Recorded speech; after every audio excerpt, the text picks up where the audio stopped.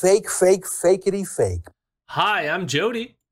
And I'm Vienno. And welcome to Imperial News, where I spend my whole week listening to the far-right podcast Rebel News, and then talk about trains and houses with my friend Vienno. I hate both of those things. You hate both trains and houses? Yeah. Explain yourself. We're coming out contrarian right at the gate. Well, I guess you might be siding with Ezra. You don't know. What if what if we get into it and Ezra also hates trains and houses? You don't know. True. I'm sure Ezra despises houses. How are you, Vienno? I'm tired. Ramadan Mubarak to if any of our listeners are Muslim. I'm fasting. My voice feels a little bit dry. Other than that, doing pretty good. How are you? I am also doing pretty good. I do not celebrate Ramadan, and so I am not fasting. Well, I mean, I celebrated on your behalf, Ramadan Mubarak and all that, but I am currently not fasting, is I guess. Jody has yet to convert to Islam. That's true. I still remain unconverted generally, or converted to the atheist faith. whatever you deem that to be. But yeah, I just, I've been eating better for the past week and sleeping better. So it's given me a lot more energy, which is nice. And hopefully I stay on that because I enjoy having the energy rather than feeling, dead inside. That is a plus. But so hopefully we will compensate for each other's either energy or lack thereof and plow through this episode about houses and or trains. Why not both? Hello, my rebels. Hello, my rebels. I'm a good boy.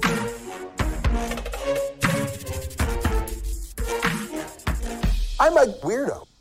So this was for the week of March 28th, all the way to April Fool's Day. And we start with March 28th, which the entire episode is an interview with a lawyer named Keith Wilson. Keith has a seemingly interesting history. Most of his work as a lawyer, according to his own website, which is why I said seemingly before, because I'm all basing this on things he's reported. So take that for what it's worth. But it seems like most of his work is offering legal support to people who have had their farms contaminated by oil and gas companies in Alberta.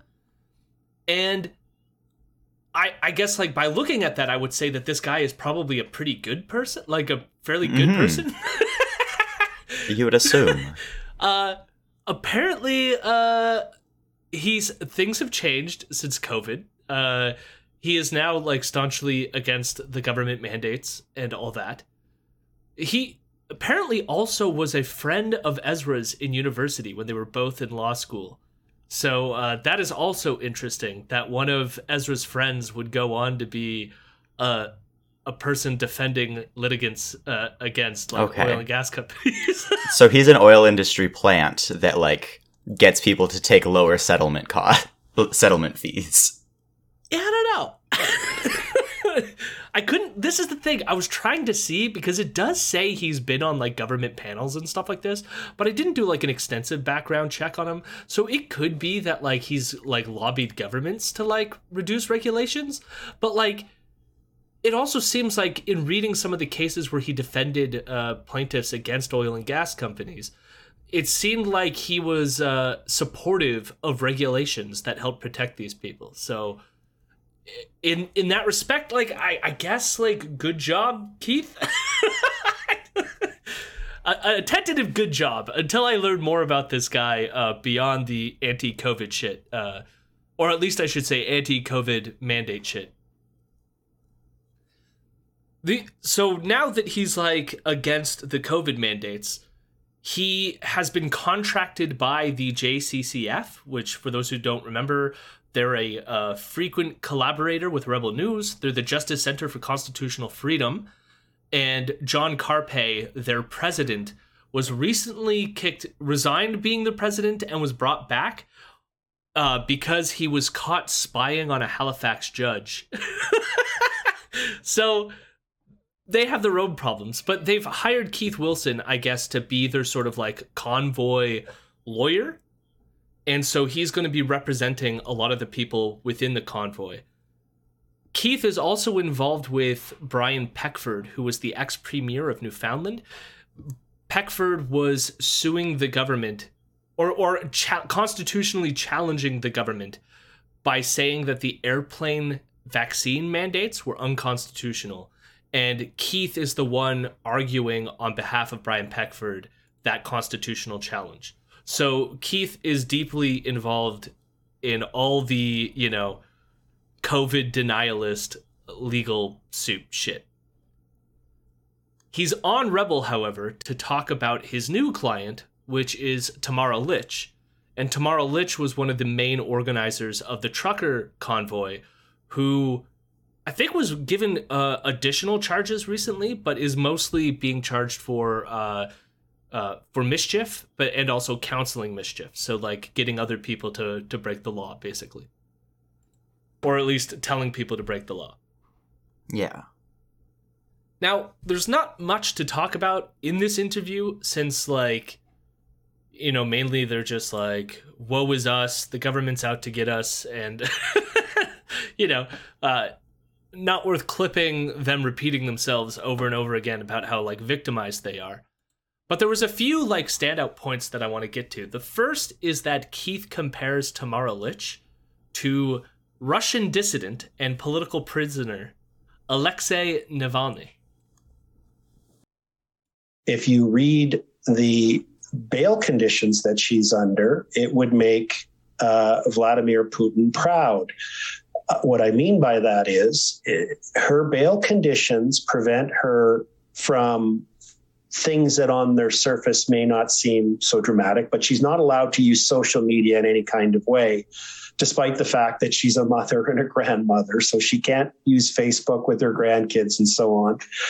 She can't, but it keeps going. And it says she cannot do anything to publicly advocate against COVID-19 policies and restrictions. And she cannot do anything to promote or support freedom truckers and freedom.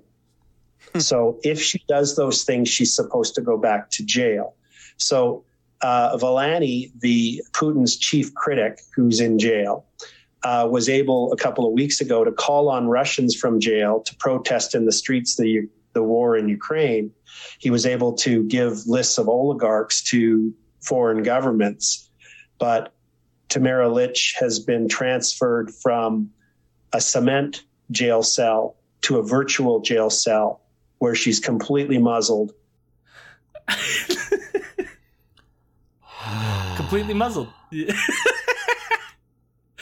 I do like he did mispronounce Navalny's name, which is funny when you're trying to make a point about this. Navalny or whatever, yeah. Yeah. See, I was wondering if it was going to be about their opinions on refugees. Yeah, well, we don't need to litigate Navalny and how, he's a crappy individual. I mean, the other thing is, he is a political prisoner, for what it's worth, and it's quite possible that he was poisoned by the Russian government. Possible. I'm not going to litigate that. It's more about just, how the fuck do you mess up a poisoning? Well, I mean, governments are always incompetent, right? Yeah, it's a very funny, incompetence, though. There's just, layers of this that are silly in terms of, comparing his situation to Tamara's. Yeah. I mean, for one, Tamara, if you want to communicate with your grandkids, you don't have to use Facebook. You could just, Zoom call them or something. A phone call? Yeah. How old is she? I'm not sure. Must be in the 40s or 50s. Because if she's a grandparent already, then, chances are her grandkids don't have Facebook. Yeah. Like, what? I don't have Facebook. Like, but even, like, they make the claim, like, Navalny is directing protests while in prison, and it's like, what is the implication there? Like, it's not like the Russian government is being like, Navalny, here you go, organize the people against us. It's like he's doing it through, like, his lawyers or, like, through whatever means he can to get a message out stealthily against the Russian government's, like, will. You know what I mean? But he makes it sound like the Russian government is so nice that they're just allowing Navalny to do all this stuff while they're keeping him a political prisoner. Yeah, and while they're arresting, like, thousands or tens of thousands of anybody who, like, comes out against the war, too. Like, I mean, even the thing about the list is kind of silly, because, so he says that Navalny released a list of the oligarchs that are now being used for the sanctions, but that list was released back in January of 2021, a week after he was put into prison. So, like, he fled to Europe for a while and returned to Russia in January of 2021, and that's when he was arrested. And it was a week after when the list came out of the oligarchs, and it didn't come from Navalny himself. It came from, like, someone affiliated, like an acquaintance of his, or, like, part of the legal team. So it's like he must have given it to them, and then that person gave it to the world. So it's not, again, it's not like the Russian government was like, please, Navalny, release to the world a list of all the oligarchs to receive sanctions. Like, it's just my favorite thing about the things that Tamara Lich is banned for is talking about freedom.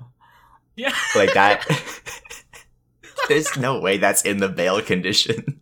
No, it's literally just like she's banned from, like, using social media and banned from communicating about the trucker convoy.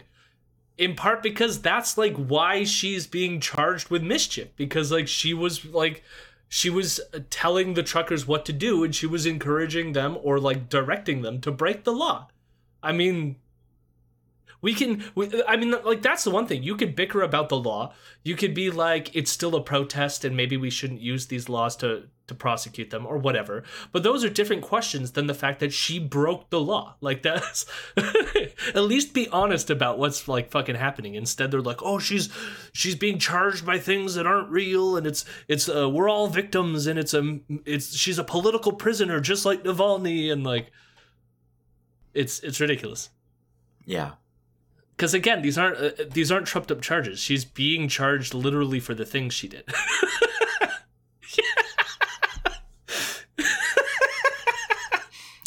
And it was like 14 days or whatever.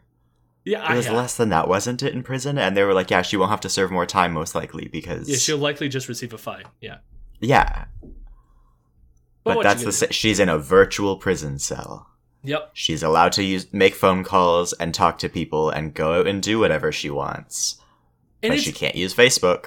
And it's a virtual prison while she's in bail. And we can have criticisms about bail. We can have criticisms about virtual prisons, all that fun shit. But it's like, this is going to go away once, like, she served her time or the trial's done. Like, this... Yeah. It's not like she's been forever muzzled to, like... Well, I mean, technically we're all forever muzzled from breaking the law with... Technically, but I mean, she can break it again. I mean, she could even break her bail conditions if she wants to. I mean, Artur Pawlowski is doing it over and over again. She could just, join with him if she wants to. And then she can be a real political prisoner. Yeah. Just like Artur Pawlowski. So then we get to Wilson bringing up this guy named Tom Marazzo. And I only wanted to cover this because I know you know things about him, or you're aware of him as a person. But apparently, like, he was involved with the trucker convoy, and Wilson brings him up because he's one of the people who had their bank accounts frozen, and he thinks that Ezra should have him on the show to, I guess, talk about what that's like. And apparently, Tom Marazzo said that him having his bank account frozen was him being like a victim of a thought crime because he thought things about the government and that's why they froze his bank account. Okay. Tom Marazzo was the dude who, like, former military, served for, I don't know, like 20 years. He was the dude who was talking about, like, yeah, we'll talk with the Senate and the Governor General about forming a new government type of thing. Like, that was him. Yeah, let's get the monarchy to solve our yeah, COVID issues. but like, that was the closest that they came for openly calling for a coup, too. Like, and that was him saying that. Yeah. Like, it was not thought crimes. He said them. He said them at news conferences. And yeah, and so I guess now this Keith Wilson person is trying to tell him to go on to Ezra's show. The last thing we're sharing is that Keith has been given the list of names that the government used to freeze people's bank accounts, and both Keith and Ezra are shocked that the list is derived from reporting on the event. Well, how does one become a designated person? I received the list. It's over 100 pages long, and it has the evidence. All of my clients appear in the first 20 pages. And it has on the left-hand side, has the OPP and the RCMP logos all over it. And I, this police officer, investigated this, and here's what I found. And I believe these people are all designated persons. And it has a little picture, thumbnail picture on the left, and their date of birth and their personal information, their address, description about who they are, what they do, and any remarkable comments, which were really weird, the comments they picked. But anyway, and then you get to the last page of part 1, and it has the evidentiary source. Okay, so where did they gather this evidence from to conclude that these people were so serious of a threat to Canada's national security that they had to invoke the war measures, the equivalent of the War Measures Act? What evidence, investigative activity do they gather in? I kid you not. It says source, CTV News, who's who in the Freedom Convoy, and it has the hyperlink. Oh my God. So this police investigator didn't even have to put his donut down. Sat at his desk, went click, click, click, cut, paste. So the complaint there is that the police reporters, or not police reporters, the police investigation, all they did to figure out whose bank accounts to freeze was read a CTV report. That's the claim. Now, the thing is, right after this, Ezra goes, I could have been on that list. And then Keith is like, well, I could give you the list, but you can't share it with anyone because it's like, it has like revealing information or something. And then they have a back and forth about whether or not Ezra can publish this fucking list or like whatever. But to me, I'm like, if this is true, because like I haven't seen the list, I can't verify that this is indeed what Keith is saying it is. But like, let's say that this is true, that all the police did was like, whose bank accounts do we want to freeze? Here's what we're using as evidence, this CTV story. And part of me is like, why would that necessarily be bad on the face of it? Because like, if the reporting is, I mean, a lot of these people were very public facing, you know? Yeah.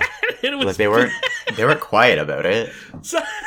So all you need is evidence, is like, here's a report stating all the things that they did and said. Here's the people we should freeze their bank accounts. Like, that doesn't seem too absurd on the face of it, you know? No. Like, I guess, like, they expect that the police should have, like I don't know, done a criminal investigation before, like, but then what's the point of it being, like, an emergency thing? And like, you know, because I don't even think they should have done the Emergency Act in the first place, or freeze their bank accounts for what it's worth.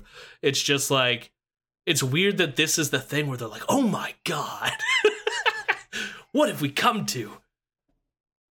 The police are using CTV as evidence? It would be really funny if, like, their objection was like, come on, you missed some people.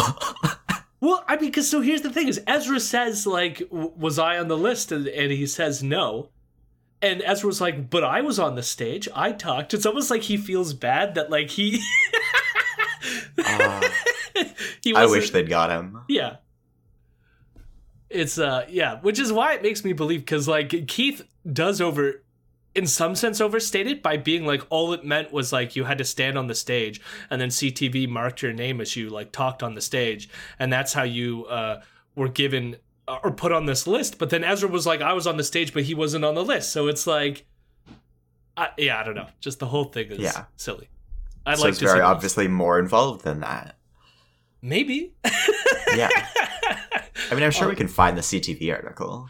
I tried looking based on the words that Keith used in describing the article, and I could not find the article because he kind of describes it as like a who's who, a part of the trucker convoy, and I could not find a CTV article about it. So I don't know if he's also misstating, like maybe it was a CBC article or maybe it was something else. But either way, that's all I could find. And that ends our Keith Wilson segment. But we move on to March 29th. And on Tuesday, Ezra wants to talk about Randy Hillier, who was recently arrested. And he also wants to talk about Randy Hillier in the interview section, which is with a lawyer named David Anber, who is Randy's lawyer. And David Anber has been on the show before, and he is a lawyer for the Rebel News-related charity called the Democracy Fund. So, it's all... it's incestuous relationships all the way down. So, a Rebel News lawyer for the Democracy Fund is representing Randy Hillier against his criminal charges. Now, there's not much to talk about here since the majority of the episode, again, is just whining about how this is a politically motivated arrest and how they're all victims, which is always the line. But I briefly wanted to mention two things. And for those who don't remember, I guess this doesn't need to be stated, but if you're not from Canada, Randy Hillier is a member of the provincial government of Ontario. He used to be a member of the Progressive Conservative Party, and we will get to in a second why he's no longer a member of the Progressive Conservative Party. But that's sort of his background, and during the pandemic, he's been pretty outspoken against the mandates. Right from the start, given that at the time he was one of the only independent members of the provincial parliament. So the first thing that I want to mention here is that Ezra claims Randy was kicked out of the PC party for being against mask mandates and lockdowns. But Vienna, why don't you tell our audience, why was Randy Hillier kicked out of the Progressive Conservative Party? Was it due to masks and vaccine mandates or something else? No, it was due to him insulting the parents of autistic children. That's right. While they were, it was after he had a meeting with them, he was leaving the meeting and went to the press, and the press were asking him questions. And I can't remember exactly what the question was, but in response to like what was going on, he basically went blah, blah, blah. Yeah. No, I think he was just walking by and somebody was like, hey, how did the meeting go? And he was like, blah, blah, blah. Yeah. And left. So that was before the pandemic. So it had nothing to do with the pandemic. He was kicked out of the Progressive Conservative Party because he's an asshole. That's that's pretty much why he was kicked out. But that did give him the freedom, I guess, early on to be against the mandates and to make a name for himself. So that's what he did. The second point I want to bring up is that one of Hillier's 9 charges, and the only one that Ezra focuses on in the episode, is the charge of assaulting the police. Ezra thinks this is ridiculous, a charge, and it says that it's based on the video of Hillier moving a fence at the convoy protest. Now, I don't know for a fact, and I tried looking for any information on this, why exactly Hillier was charged with assaulting police, and I could not find any, coherent information on this, other than that people are suggesting, and it's usually coming from right-wing sources, that it comes from this video, and what the video shows is Hillier moving this barricade at Parliament Hill in Ottawa and allowing some of the convoy people to go up the steps towards Parliament. Now, in that video, you can see Hillier kind of nudge a police officer out of the way with his shoulder. Now, is that assault? I think it reasonably could be argued as assault, because that's sometimes how the courts work. But I also think that, like, he could get away with it and be found not guilty for that. Okay, so, like, I'm not saying this charge is going to stick. My point is, if this is in fact the incident that is being highlighted here. But they, of course, make it sound so ridiculous that he would be charged with it for nudging a police officer out of his way with his shoulder. However, I highly doubt that Ezra would at all give any charitability to any other left-wing protester that shoved a police officer out of the way with his shoulder. Just saying, I don't I don't think Ezra would give that charitability. Yeah. And I also I don't know that it is in fact the case. But I mean, it's also the thing, or it's the case that the fence thing is the thing. But he's also charged with a bunch of other crimes that he's probably definitely guilty of. And, like, of course, Ezra never focuses on any of those. Like, again, similar to Tamara Litch, Hillier is being charged with counseling to commit mischief, as well as mischief and other crimes, or even obstructing the police. So the fact of him moving the barricade, is probably against the law. So there you go. And of course, like, he's being charged for political reasons because he's an MPP. But guess what? MPPs still can't break the law. It does. You know. Yeah. There is no diplomatic immunity. No, as an MPP, there's no... You can now just commit murder. You can just go on a murder spree, you know? It's one of the perks of public office. Also, sorry. I was wrong. Randy Hillier did not say blah, blah, blah. He said yada, yada, yada. Oh, okay. Either way. Yeah.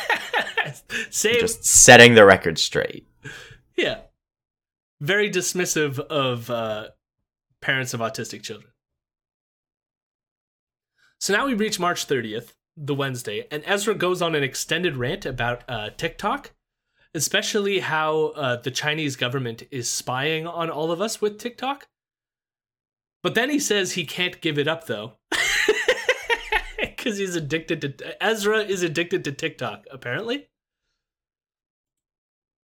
And it's a very jarring episode because the first half of the monologue about TikTok has nothing to do with the second half of the monologue, other than Ezra is going to talk about something that he was inspired by after he saw it on TikTok.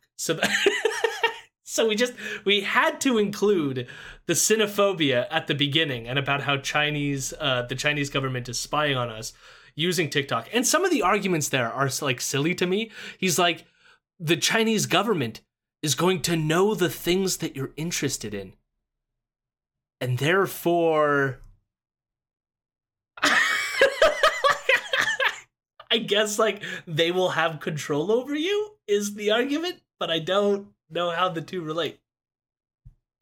It's kind of similar in, like, some respects with, like, a lot of the, like, Facebook things where it's like, oh, wow, Facebook knows everything about you and blah, blah, blah, blah, blah. And it's like, yeah, but for the most part, the only thing that they know to do with that is, like, give you annoying targeted ads. Yeah. Like, they haven't largely figured out what to do with the vast majority of the data that they have on people. Like, we haven't entered... I mean, it's still not great, but, like, we haven't entered, like, Minority Report yet. Or for precog. But the weird thing there is, like, you could make a better case for if, like, Facebook was working with the American government and spying on American people and using the data for, like, surveillance purposes within America. That would kind of, like... That creates a lot of issues, right? And should be very concerning. But it's weird, like, talking about a foreign government collecting your personal information. Like, I guess, like, part of his argument is that somehow the Chinese government is going to know the things that you said on Twitter or TikTok or whatever.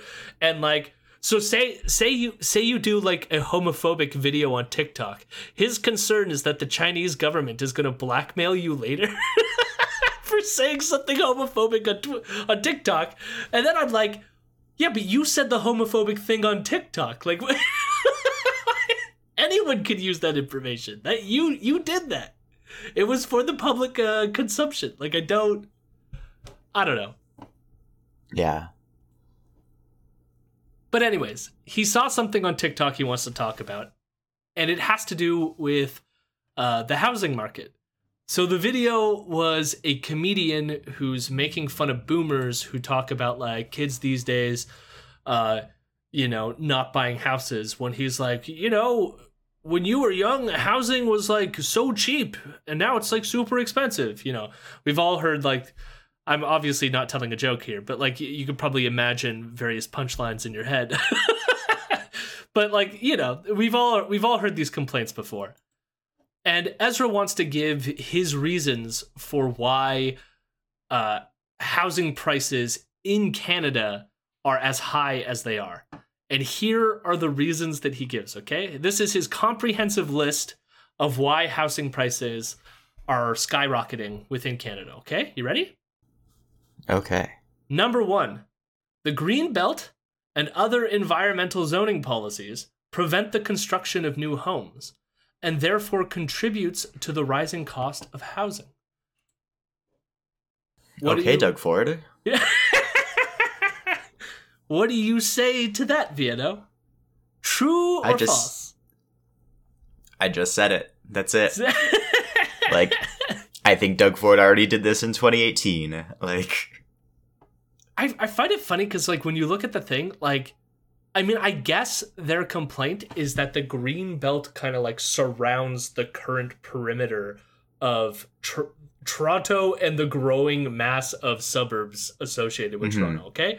So it's like, there's a limit to that kind of expansion. However, the green belt is very thin. So it's like, you could build on the other side of the green belt, and it'll just be a little further from Toronto than if, like, if you wanted to. You could also just build denser housing. That as well. Yeah.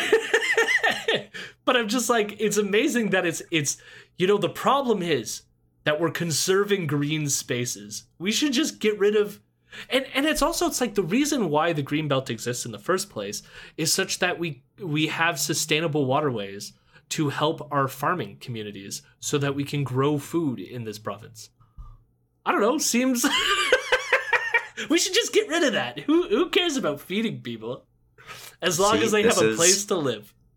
My anti-house stance is correct. Like, no, I agree. We should have denser housing. That would solve this problem completely. Or at least the issue being we don't have enough places for people to live. That Ezra is raising.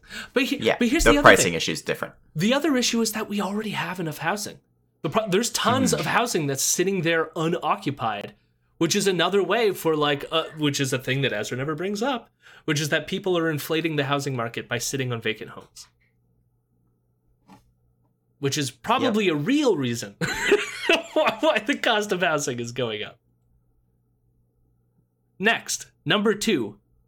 We have too many immigrants, and they all want homes, so this is demand driving up prices. What do you say to that, Viano? How dare those people want homes? Yeah. What? Well, I mean, this is against, like, he's being like, we shouldn't have anyone come to our... I'm like, this to me would be like, we shouldn't have anyone giving birth either, right? Like, why is it focused on the immigrants? It's like, new people are going to want homes eventually, right? I mean, yeah. It's just so dumb. It's also not like, I do not think this is related to housing prices at all. If anything, wouldn't demand lower prices? I don't think so. Because everyone is going to want a home, so they're going to go towards cheaper homes, and I don't know how supply and demand. Like, I don't even think, like, if people want homes, then real estate agents can be like, okay, we're charging $800,000 where we charged $200,000 5 years ago. Like, yeah, it depends on, like, where the pressure points are coming from. I mean, like, that's the other thing in thinking of this in, like, super simplistic supply and demand, like, terms, because it's like, the world is complicated with a ton of variables. Like, it's not it's not just supply and demand. It's like resources involved, locations involved, how, like, where these housing is, whether the housing is in a place people want to live, just like so many things involved that never get brought up here.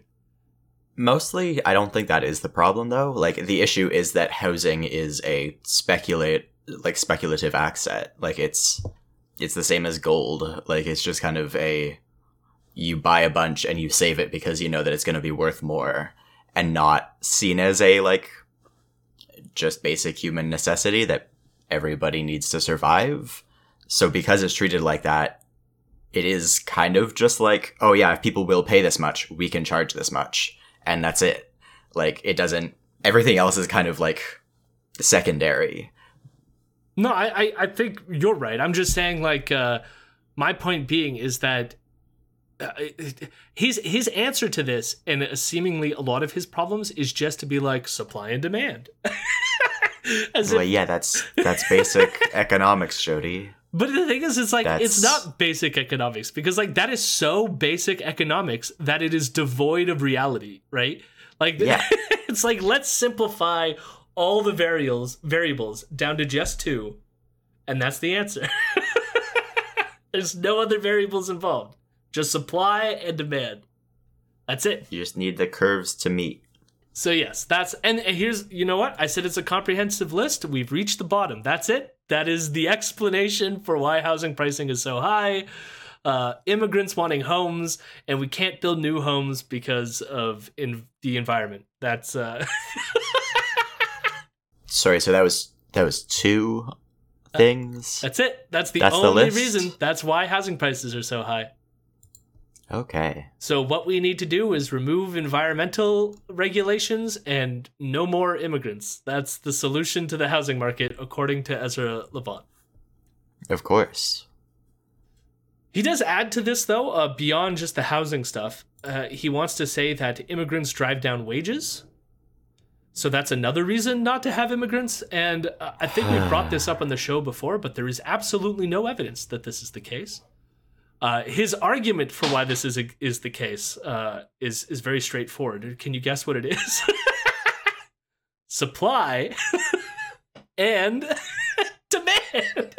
Supply and demand. Of course. Oh my god. I don't even know what the reasoning here. Like, I guess he's saying, like, if there's a lot of workers, there's demand for jobs, but there's only a few amount of jobs, so they're all going to fight for that job, and therefore it makes the wages go down. But again, This, like, ignores reality and all the other variables, which is, like, people can create new jobs, and there's also new markets available because there's more people with more purchasing power to buy the things that create new markets, etc. And so they find that it's actually like a net zero on wage increases or decreases by having immigrants in this country, because you create a new worker and a new consumer. This is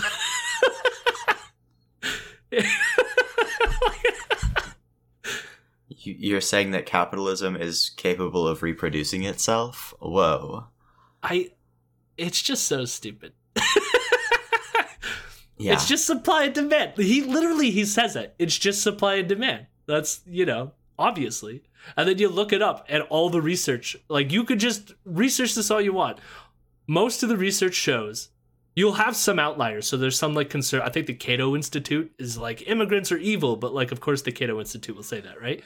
But, like, any, like, university economics research program, they have, like, meta-analyses out there about the effect of immigration on income and wages, and it shows that it has a net zero effect. It doesn't increase them, it doesn't decrease them. It just is consistent. So there you go. The more you know. Mm-hmm. Lastly, his final bit of wisdom before he ends this weird-ass segment is that inflation is actually the result of green policies like a tax on gasoline. So That's the only reason we have inflation. It doesn't have to do with anything else. It's just the fact that we also care about the environment that is causing inflation. True. You make gas more expensive. Inflation. I don't know why that it is often considered like the economy or like being smart about the economy is like a right-wing thing. I don't understand. Like, I guess like that comes from the place of right-wingers being pro the economy because they're pro-capitalist, right? But like their understanding of the economy is almost non-existent other than like rich people get money good. That's Yeah.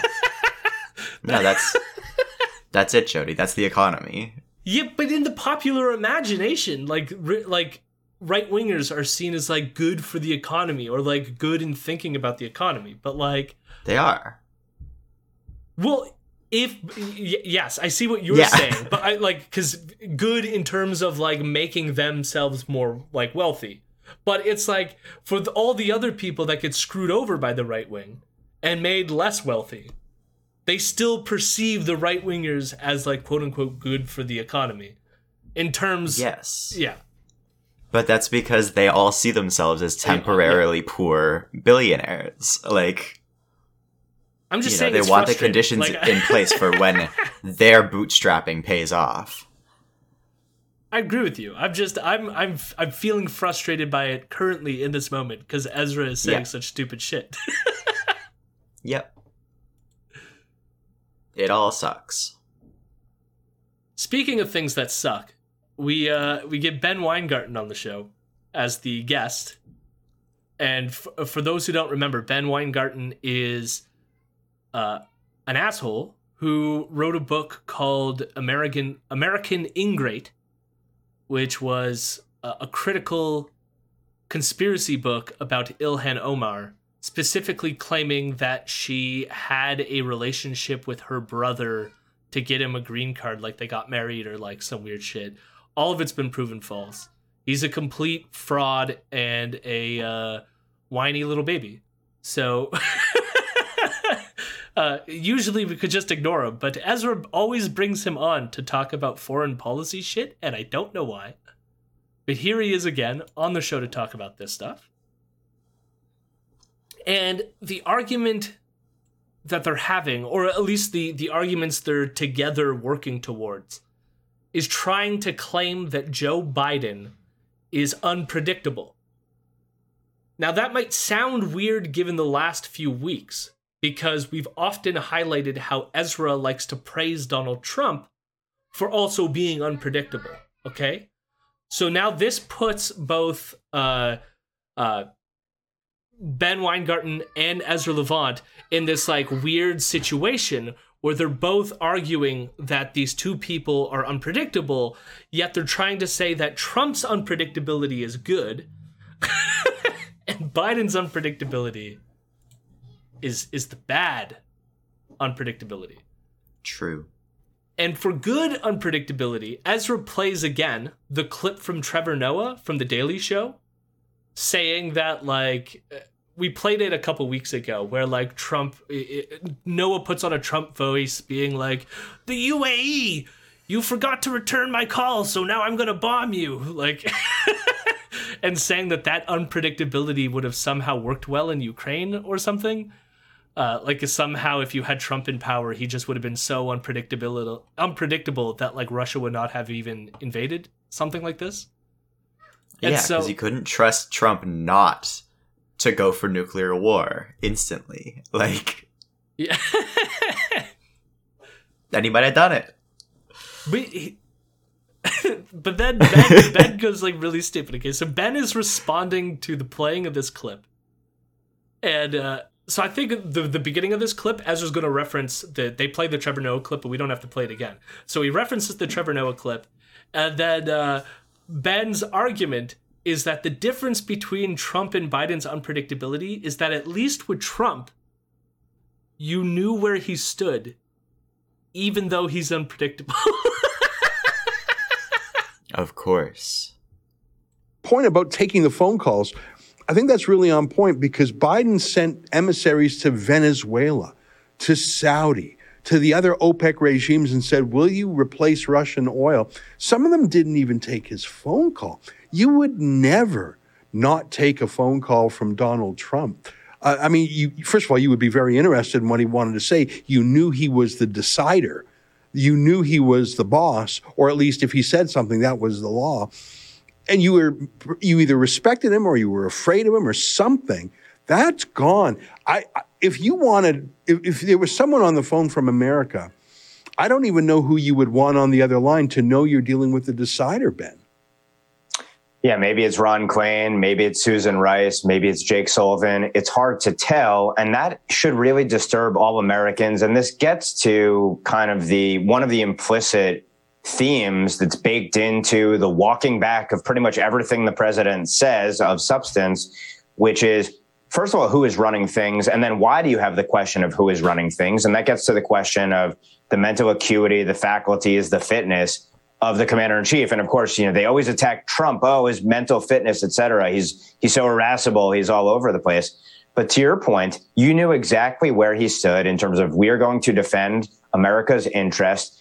To do so, we are going to try to make ourselves as strong as possible. We are going to try to create partnerships and alliances to reduce America's direct burden and risk in certain situations, as every power who looks at the world realistically tries to do.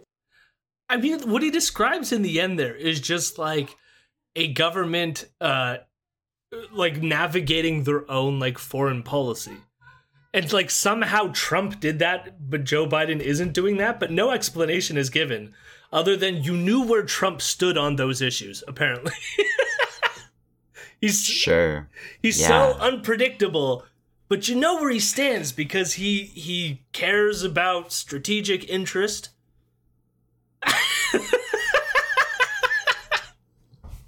He's gonna make sure that like America gets the things that America needs because America is a person.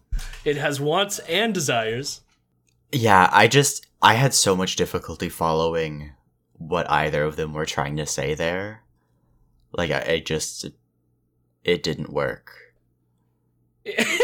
Well, if you thought that didn't work, we then we're now going to get into the ramblings of Ben Weingarten about his whole. We're going to get an analysis of foreign policy, okay? And not only that, we're going to get his ideas about how America is in fact canceling Russia, okay?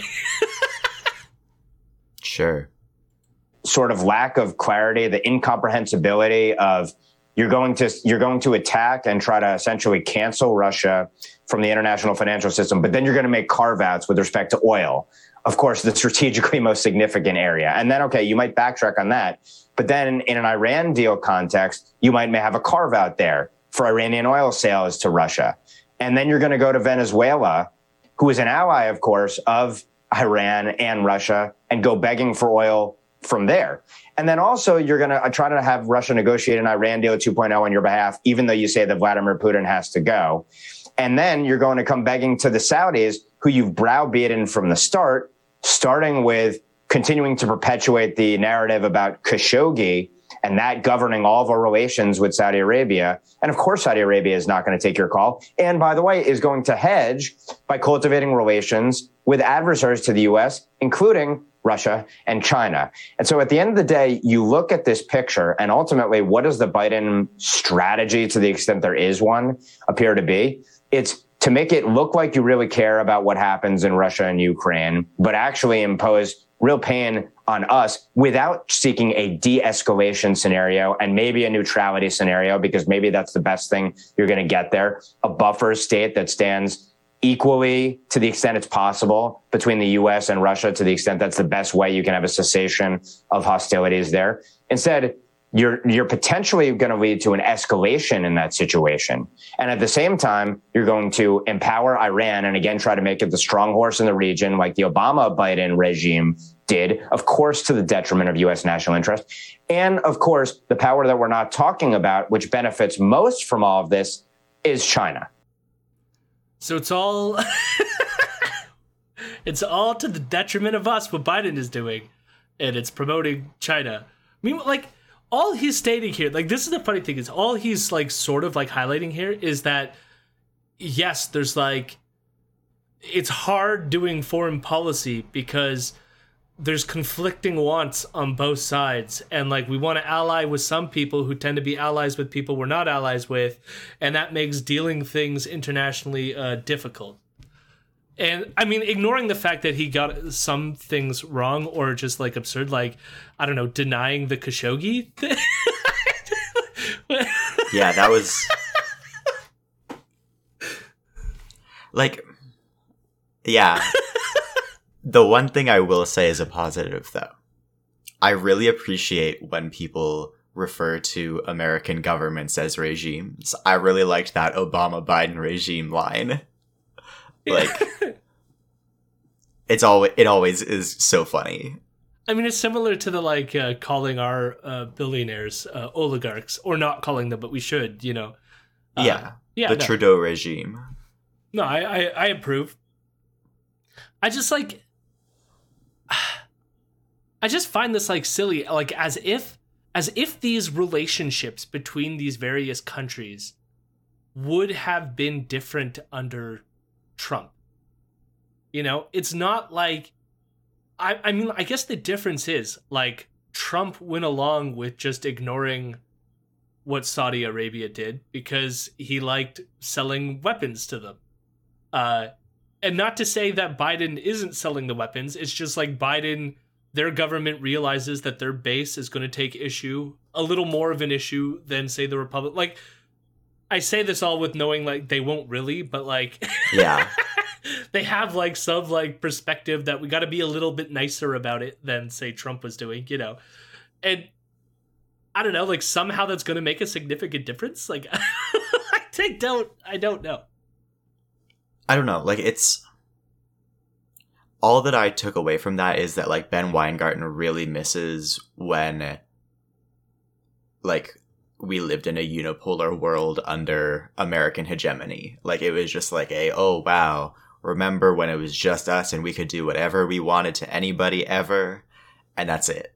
Like, it was just like oh, wow, you have to actually negotiate with states even if they might be hostile, or, like, you might have fucked them over a number of times. Like, I don't know. It was just like whoa, other countries exist. There's a weird, like, desire for a kind of multipolarity, though, in terms of, like, needing that one single enemy that we need to fight against, right? So they always bring up China as being the other world dominant power that we need to be in combat with. I guess, like, the end result is that, like, eventually we will come out on top or something like this, right? But, I mean, it's the same thing with the whole, like, Cold War with Russia and China prior to this, yeah. Like, back from the 50s and onward, right? Like, because there was never really a moment where, like, America necessarily had that kind of, like, unipolarity, because there was always parts of the world that would push back against it to some degree. It was the 90s and 2000s. Right, the end of... Like, that's it, right? The end of history. Yeah. Fukuyama. Yeah.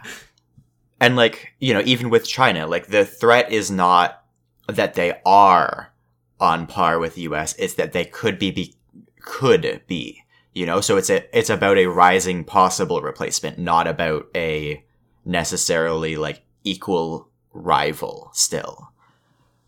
That they could be, but remember, according to Gordon Chang, they're also going to collapse anytime soon. So it's like, it's, again, that fascist talking point. They're both simultaneously strong yet weak, you know? Yeah. But yes, the focus always comes back to China, which is an ongoing theme of both this episode and the entire time we've been covering Ezra, which Ezra really, really wants us to be fighting China in the world sphere. So Ezra, I will say, so after Ben Weingarten unleashes everything that we just heard, Ezra does follow up by saying he doesn't understand the world's obsession with Ukraine. And I find that a very, like, what he terms the obsession is that, like, we're dedicating resources and we're also, like, hurting our own population by, like, sanctioning Russian gas imports and stuff like this, and that is hurting us at home by higher prices of gas and stuff like this. And he's like, he doesn't understand why governments are doing this, or like Western governments are doing this. And I'm like, how can you not understand this? Like, I mean, it's one thing to not want, like, you can have criticisms of how we're handling this, but like, another country invading another country is still a big deal. Like, it was still a big deal when America did it in Iraq, you know, just as it is a big deal when Russia is doing it in Ukraine, and it should be a big deal, which is why I think people, not just governments, but people everywhere, are reacting emotionally to these things, you know. It's a legit thing.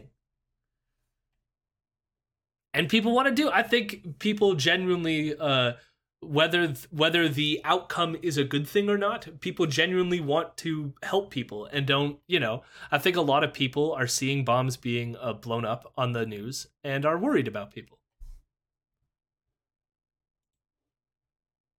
Which is reasonable. I don't know. Ben then ends the discussion by suggesting that Ukraine is bad, actually, since Hunter Biden invested money in a Ukrainian biolab, and also Hillary Clinton spied on Trump using Ukraine. Now, I didn't clip this because he goes on for a long time, but nothing he said and nothing I could find indicates that anything he says here is true. I don't even know how to analyze this. Hillary Trump spied on Hillary Trump. Hillary Trump. Yeah. How did Clinton during the presidential campaign spy on Trump using Ukraine? I don't know. But apparently, I mean, if we trust the guy who thinks that Ilhan Omar married her brother, then, you know, gotta trust him on this too. Exactly. So then we get to March 31st. The Thursday, and Ezra does an extended monologue on how Ukraine wants to ban the letter Z. Have you heard about this at all? Vaguely, like they want to ban the thing that is like used as a Russian propaganda thing, like probably within that context. So, I mean, that the operative word that you just used there is in that context. So I guess like a lot of the Russian tanks have had like the Z on the side of the tank. And so what they're encouraging other governments to do, because like it wasn't clear to me, I think Ukraine obviously has passed some sort of law respecting this, but they're encouraging other governments to do the same. And it's specifically in blocking, like encouraging governments to ban the flying of like the Z as a sign of like promoting the Russian military. Okay? It would be like the equivalent of like flying a Nazi flag, you know? So in Germany, that's illegal. And I think German passed a law, certain areas in Germany passed laws saying you can't fly a flag promoting like the Russian army with the Z on it or something like this, right? And like, is that going to is that going to save the world? I don't know. Either way, I don't think it's that big of a deal either. But like Ezra makes it out like they are literally banning the letter Z. And he's like, what about my name? I have a Z in my name.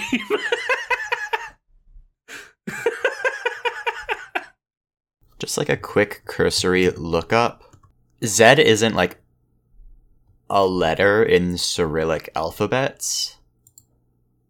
Also, so it's not like it's going to really impact. No, it's literally the flying of the flag such that if you fly a flag with a Z on it, it seems like you're promoting the Russian invasion of Ukraine, which is why they want to like stop that kind of like showboating to promote the Russian military. Yeah, that's all. No, but what I'm saying is that like that letter does not exist in the Cyrillic alphabet either. So there is like, but Vienna, like this, it's not banning the letter because it's not a. You don't understand. Ezra did a whole monologue. How dare you contradict it? So sorry. More importantly, though, it's like because like the whole, I didn't clip. I have nothing more to say about Ezra's extended monologue on the letter Z. He literally gives like the history of the Z, like when he's like Z is an older letter than W. It's been around longer, Vienna. Yeah, like the Latin Z that we are familiar with, 1, does not exist within Cyrillic alphabets, and 2, is like being specifically used in the Latin thing for the invasion. So it's like, I don't know. Like, amazingly, it has a specific context that is not good. Yeah, but if the Ukrainian president's name is Zelensky, what is his name now banned? Think about the consequences, Vienna. Think about the consequences of banning the letter Z. Sure. Whatever. Zelensky's banned. His name is now Elensky. Saul? Saul Alinsky? So anyways, that his whole thing is about the banning of Z, but more importantly, he wonders, we're banning the letter Z, but why aren't we banning China though?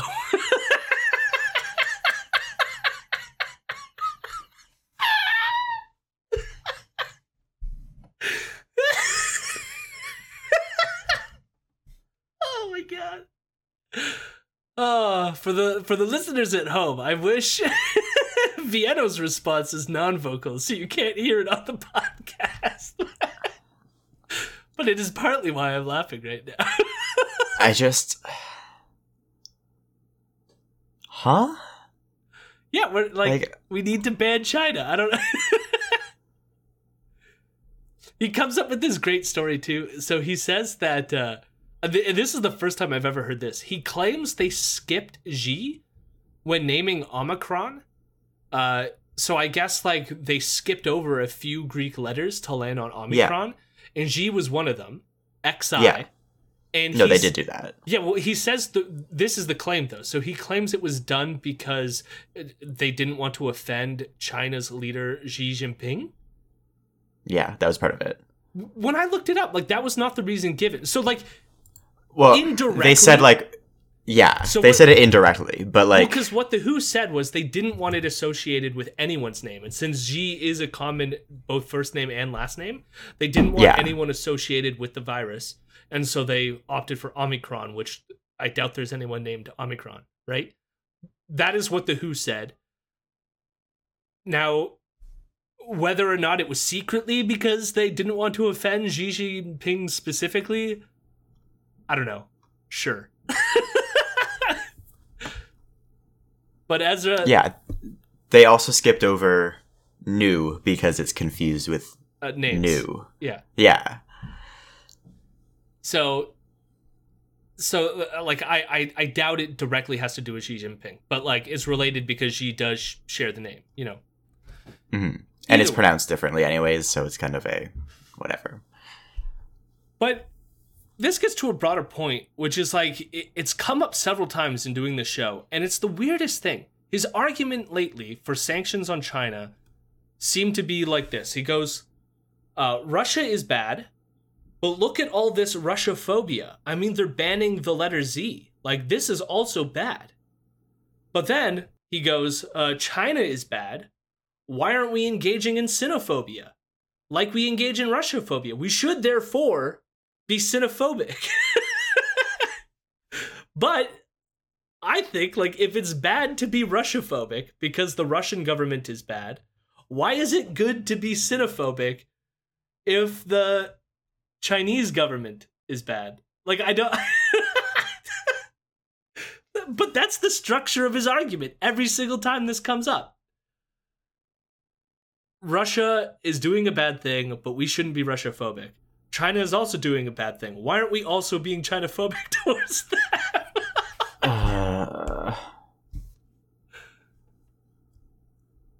Like, it's just like, it's so bald-faced like racist against Chinese people. Like, what? Yeah. How else do you put this?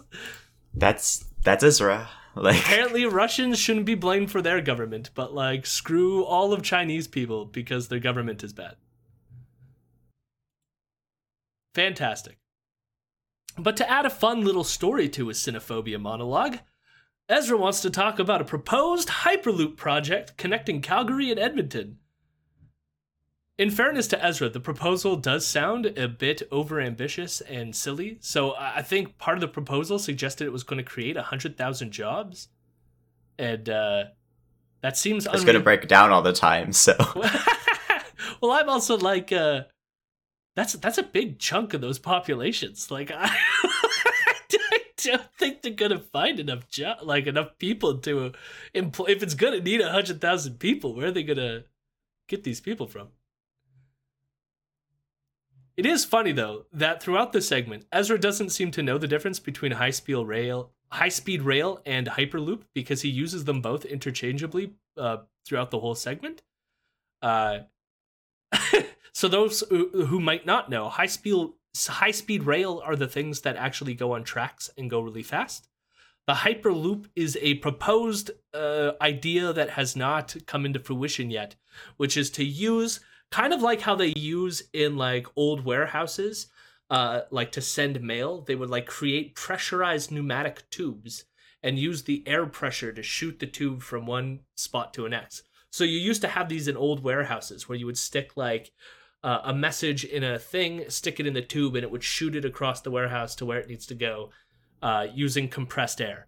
Now, yes, Jody, I've seen the movie Elf starring Will Ferrell. I'm explaining it for the people who might be like, 5 who are listening to the podcast. Well, if they're listening, then they should watch Elf starring Will Ferrell. 'Tis the season. Fair enough. 'Tis the season. However, when it comes to transporting human beings, this seems like a rather silly idea. A lot of people have criticisms about this, including the fact that like shooting people in a pneumatic tube going like G-force speeds where any imperfection can cause like jostling and like whiplash is probably not a good Jody, idea. we want to rend flesh from bone. Also, probably like it probably costs a ton of energy to pressurize the tubes to get the air pressure to shoot the thing, and then like, how do you stop it? Like, there's so many. I'm not an engineer. I just know that a lot of other engineers have come out criticizing it. It's a project that is often promoted by Elon Musk, who's a big supporter of it. And a lot of people look at his plans and go, this is highly unrealistic. Like, why don't we just build high-speed rail? It kind of does everything that you want it to do without the added cause for injury that might happen. And are way more uncomfortable, shoving everyone into a tiny tube and launching them seems way worse for people than, sitting in a chair. Is it not like you go into a capsule and the capsule gets launched? Yeah, but it's a capsule full of other people. Okay, but it's not like, I'm going into the tube and I'm just going... It's kind of like that. It's See, I think we should do that. You should have to be naked because, like, you obviously can't transport anything in your pockets or, like, in a bag if you're going that fast.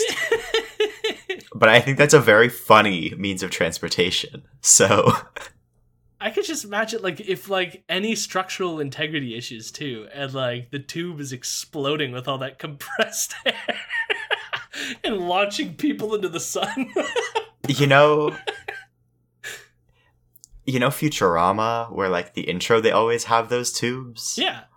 I think, yeah, we should do that. And then, like, if you just build it above ground, you have full visibility for when a person gets turned into paste, when it messes up. So when it needs to be cleaned. Yeah, and, like, you can have just, like, mini ones that you put all of your stuff in next to it and just launch that, too, and it'll just be, like, shrapnel coming out the other end. Or we could just have trains, But Jody, which one is funnier? Well, sure. The other thing too is like you can't. But if you want to transport people, the operative thing you want is for the people to be alive at the other end of it, right? Presumably, but not necessarily. True. Okay. Depends on if this is like some perverse torture device or a transportation mechanism. It's a means of preparing Soylent Green.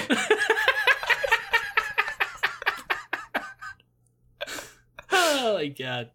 Comes pre-tenderized. Oh. So Ezra, I mean, like, Ezra does bring up some of those concerns with the Hyperloop, so he is at least somewhat aware of how that might affect people.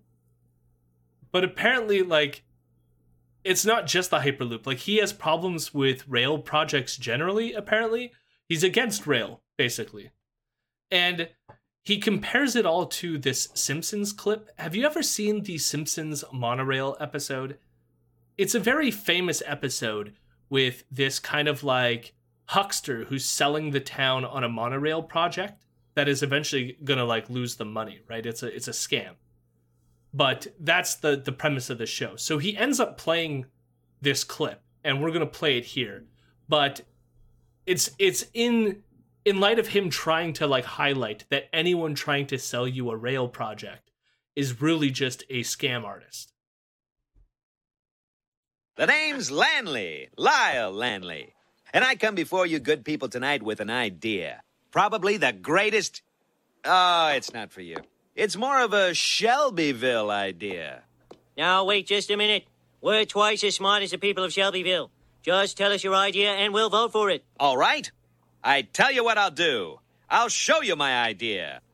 I give you the Springfield Monorail. I've sold monorails to Brockway, Ogdenville, and North Haverbrook, and by gum, it put them on the map. Well, sir, there's nothing on earth like a genuine, bona fide, electrified 6-car monorail. What'd I say? Monorail. What's it called? Monorail. That's right, monorail. That was a great Simpson episode. Now, they have been there's been hucksters promoting monorails and high-speed rail in Canada and the United States for generations. You know, California has a high-speed rail project. Lots of people in California, LA, San Francisco, voters approved the idea back in 2008, and they assigned a $9 billion U.S. government bond to it, but it's still not built. And the price tag is now $80 billion U.S. So he moves. So again, he wants to highlight that all these rail projects are scams, and he moves to this proposed high-speed rail corridor that's going to go from San Francisco to LA.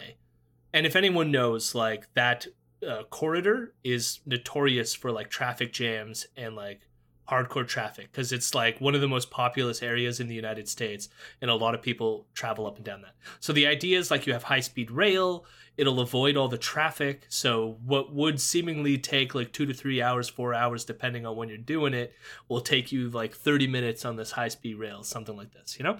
Mm-hmm. Great. It seems like a great plan. People voted on it. There was like money set aside to do this project. However, after they voted for it, Trump pulled out some of the money from the project, basically like hindering a lot of it from its construction. There is one section that has been partially built, and it was going to be like the first section, which isn't, it's like kind of like closer to Sacramento, and is like a smaller section that is eventually going to be a part of the whole section. They've hit some roadblocks, which have to do with like land acquisition, because a lot of people are still unwilling to give their land. But also they're having trouble getting investors that initially signed on to the project but have since pulled out. And part of that is due to the fact that like a lot of the investors have stated that they're afraid that like Americans are like a car people. And they're like, it's just a cultural thing. So even if you build this thing, it's not going to work. No one's going to ride it or some shit like this.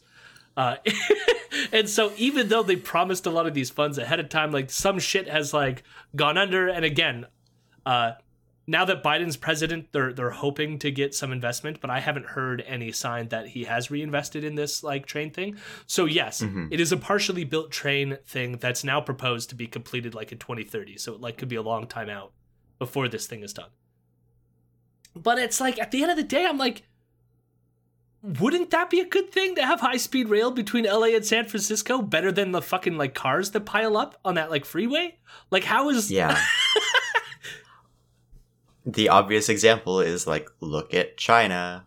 Like, they have really excellent high-speed rail that they built in 10, 15 years that kind of goes across most of the country now for quite cheap. Like, sounds pretty nice. And I mentioned that this is a fun story of xenophobia. So you've hit on where this goes next, which is that great. Ezra wants to point out that one of the investors in this California rail is Chinese. And not only that, but the proposed Hyperloop project between Calgary and Edmonton is also funded by Chinese companies. Now, we should say before I even play this clip that you hit on one of the reasons I think is obvious for why Chinese companies will be investing in this, is because China has a lot of high-speed rail. So maybe it has people with a little bit of knowledge on how these projects work and might see it as a good investment and can help out. Yeah, like, one, expertise, two, knowing that it works out pretty well. Like, those two things alone. But of course, China simply being involved is evidence of, like, I don't know, China taking over Canada and America, essentially.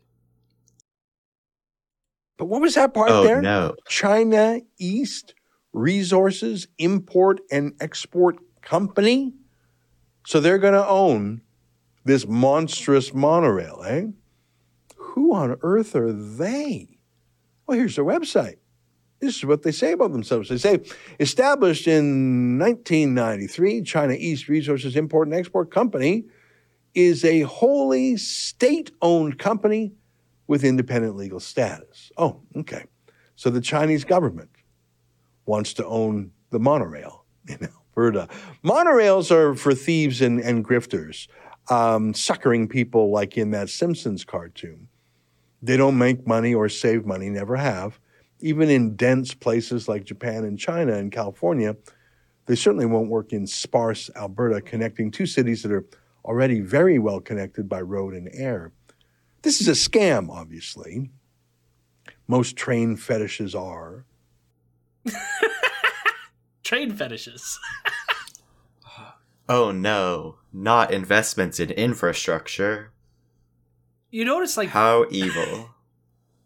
You know, the operative move there is him saying, like, the trains aren't going to make them money or something, or like they're not a good investment. Now, researching this question is very complicated because you highlighted that in China, for example, they have been pretty good investments, but that is depending on where the trains are built. So in really, really dense places, trains can turn a profit because a lot of people use them. But part of the goal for like train construction is to make the city accessible to people who live like outside the city to like connect them in, right?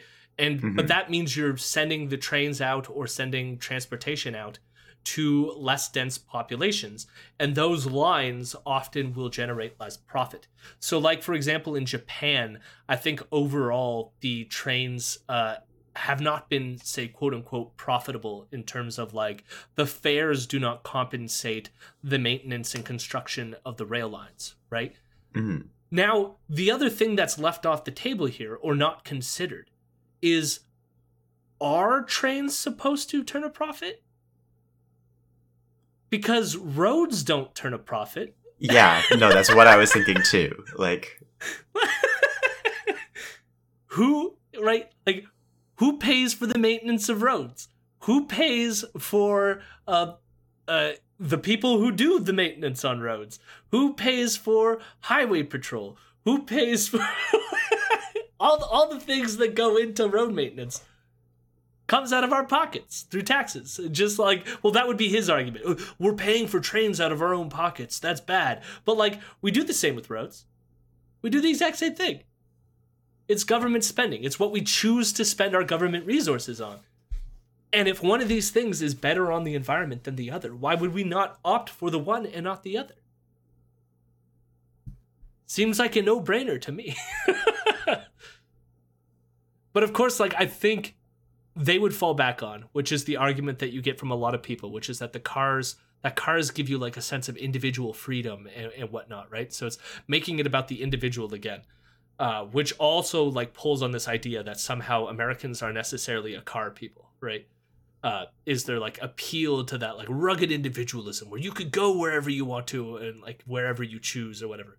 But it's like, I don't know. We've learned this as well with the global pandemic, which is that like, you know, societal goods matter. Having a populace that is vaccinated matters. Coming together and working together on common goals is good, actually. And that, I mean, it works the same with traffic laws. Traffic laws are good, actually. We shouldn't have people just driving wherever the fuck they want to without, like, signs. Big traffic signs. Jody, we should just have dirt and mud roads. Maintained through constant use only, not by infrastructure crews. Everybody's in it for themselves. Good luck. I mean, but that's the libertarian fucking paradise, isn't it? It's like it is. No regulations, no rules, just everyone out for themselves. In their minds, man against man. Well, and of course, somebody has to own those patches of dirt roads. You defend your dirt at the barrel of a gun. Yeah. But there's no government. It's just you defending your sovereign territory. The price of passage goes up when it rains because it's harder to get through. And it's timed per minute that you're spending on the road. It's just so ridiculous. I mean, not to mention, like, the thing that annoys me, too, about all this is all the externalities in, like, road infrastructure. So, like, even when there's, like, potholes, they don't get repaired right away. Damages your vehicle. And so, like, a lot of the like, so, in terms of, like, the government using their budgets to repair rail infrastructure, we are the ones out of our own pockets investing in improving road infrastructure by repairing our cars out of pockets because the roads have holes in them. You know what I mean? Like, it's which in turn is like bad on our pocket, where it would be way better again if we socialized these things. But, sure would be nice. But yeah, of course Ezra has bad takes about rail. I told you, though, this is the housing and rail transportation show. We then move on to the interview segment, which is Joel Pollak. And Joel Pollak is silly, again, editor of Breitbart News, on almost every week. And he's here to discuss Hunter Biden's laptop. Do you remember the Hunter Biden laptop story? Vaguely. I don't honestly remember what was, like, supposedly on it. Something about Ukraine, maybe? Yeah, I mean, like, because he had some work at Burisma, which was, like, a Ukrainian oil company.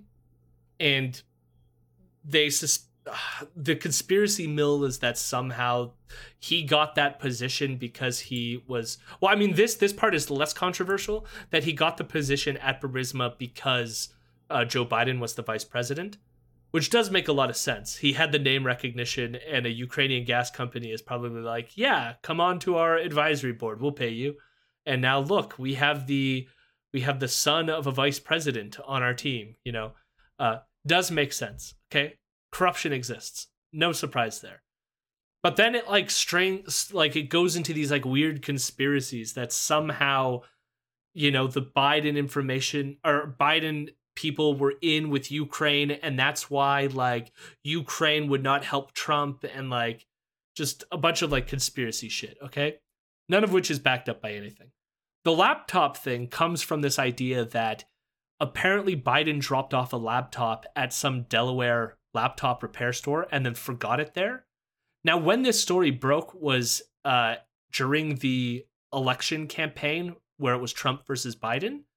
And the New York Post reported a story about this stolen laptop because somebody took the laptop Or the person who owns the Delaware laptop was making these, or the store was making these claims, et cetera, et cetera. And the New York Post posted this story, talking about what was on the laptop. Now, a few of the reporters on that piece took their name off the byline because they didn't want to be associated with it. And when it was inevitably posted to Twitter, Twitter blocked those New York Post tweets, suggesting that it was like false information and stuff like this. It was also tied with like Rudy Giuliani. So Rudy Giuliani was one of the sources for this story about the laptop. And so a lot of people were highly critical of what was going on. Now, that was back during the presidential campaign. This week, there was some reporting by both the New York Times and the Washington Post that verified that some of these alleged like emails on the laptop have been authenticated. Now, this has led the right wing to claim that this is proof that the laptop story was like real. And from what I could tell, that isn't necessarily the case, because even in the reporting, it just says that these emails are alleged to come from that laptop. Now, I don't know why the journalists are hedging their bets there, unless even they're not sure that that was the source of where these emails came from. But they have emails that they have authenticated, regardless of whether the laptop story is true or not. But the whole reason why Joel Pollak and Ezra want to talk about this is to be like, this is evidence of like media conspiracy theory, that they decided not to cover this story and they blocked that New York Post tweet back during the election and they wouldn't talk about it. But it's like, of course they wouldn't. Like, this is, if anything, this is journalistic integrity. And I even have problems with the Washington Post article on this because they also complained that the media did not take this seriously back then. But I was like, based on the information, the story that I laid out there, would you have trusted that information? I wouldn't. No. Yeah, like it sounds sketchy. It sounded sketchy as fuck. So, anyways, that's the whole point of why they're complaining about this. But the rest of the discussion is between Ezra and Pollak and why, I guess, Biden's son benefiting, like the nepotism regarding Biden's son is much worse than the nepotism of the Trump family. That's sort of the argument that we're going to get into, okay? So this is Ezra sort of beginning that line of inquiry. You said so many things there. I mean, let's go back to the beginning. You say that there may be a prosecution of Hunter Biden. It's funny because for the entire Trump administration, we heard, the walls are closing in on Trump. The walls are closing in on Donald Trump Jr. and the crooked family. We learned everything, every allegation. And of course, there was no prosecution. There was no there. There was no there when it comes to Donald Trump. There was no there. So I just wanted to go over several of the ongoing criminal cases involving Trump, which is that he's currently under investigation for tax fraud in the state of New York. There's an ongoing investigation in Georgia regarding election interference that's still open. Several cases involved with January 6th, not just in his role in fomenting the riot, but also the planning and stalling of the procedural vote to certify the election, and a scheme to appoint fake electors. So all of that is ongoing in the things that Trump has done, talking about no there. But there's also an ongoing civil case where Trump is being sued by E. Jean Carroll for defamation after he called her a liar for accusing him of raping her. So...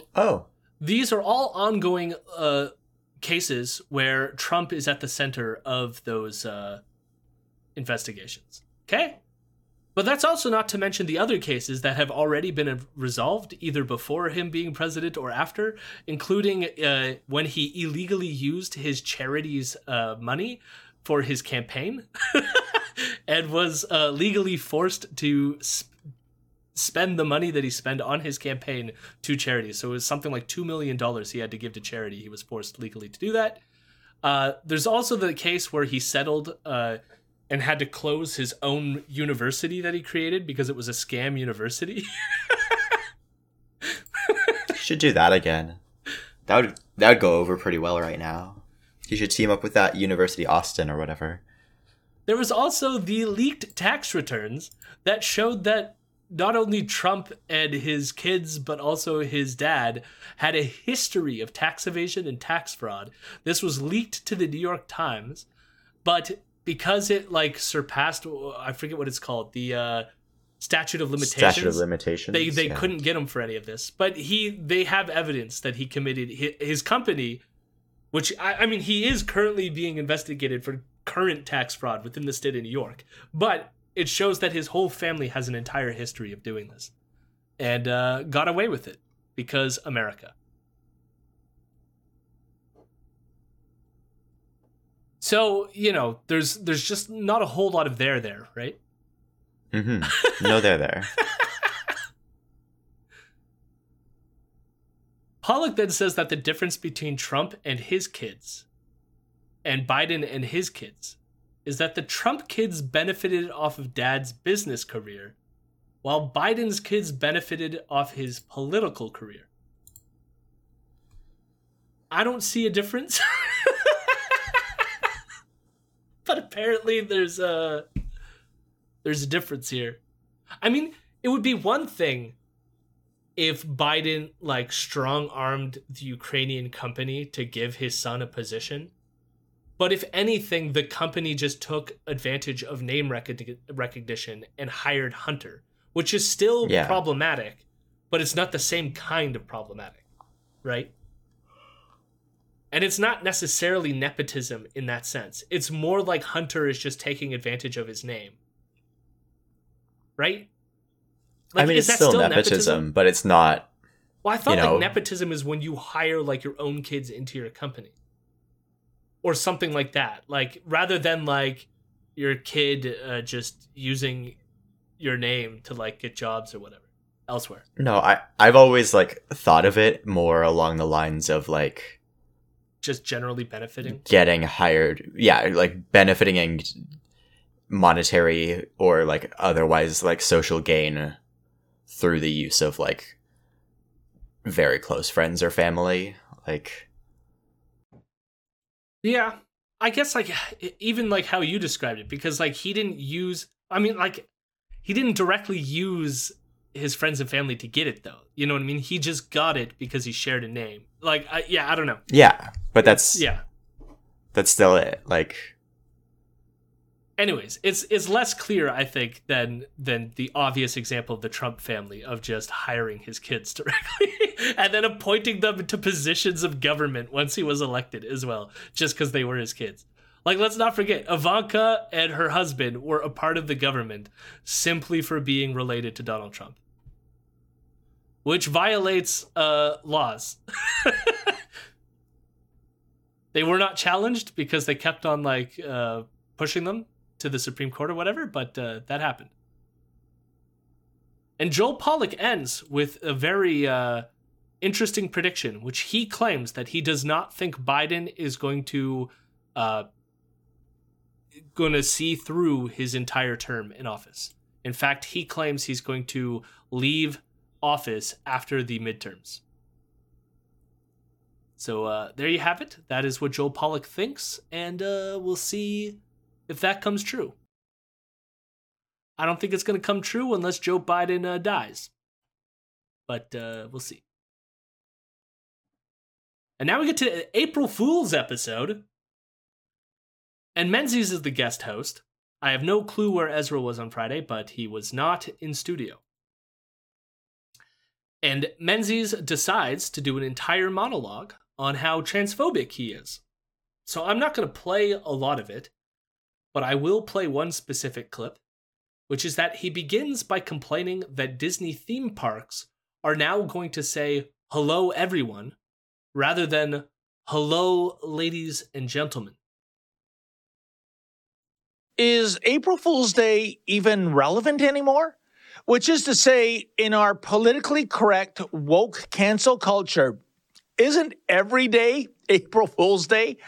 Statues of historical figures are being beheaded and torn down. Sports team nicknames ranging from Crusaders to anything Native related are being eradicated.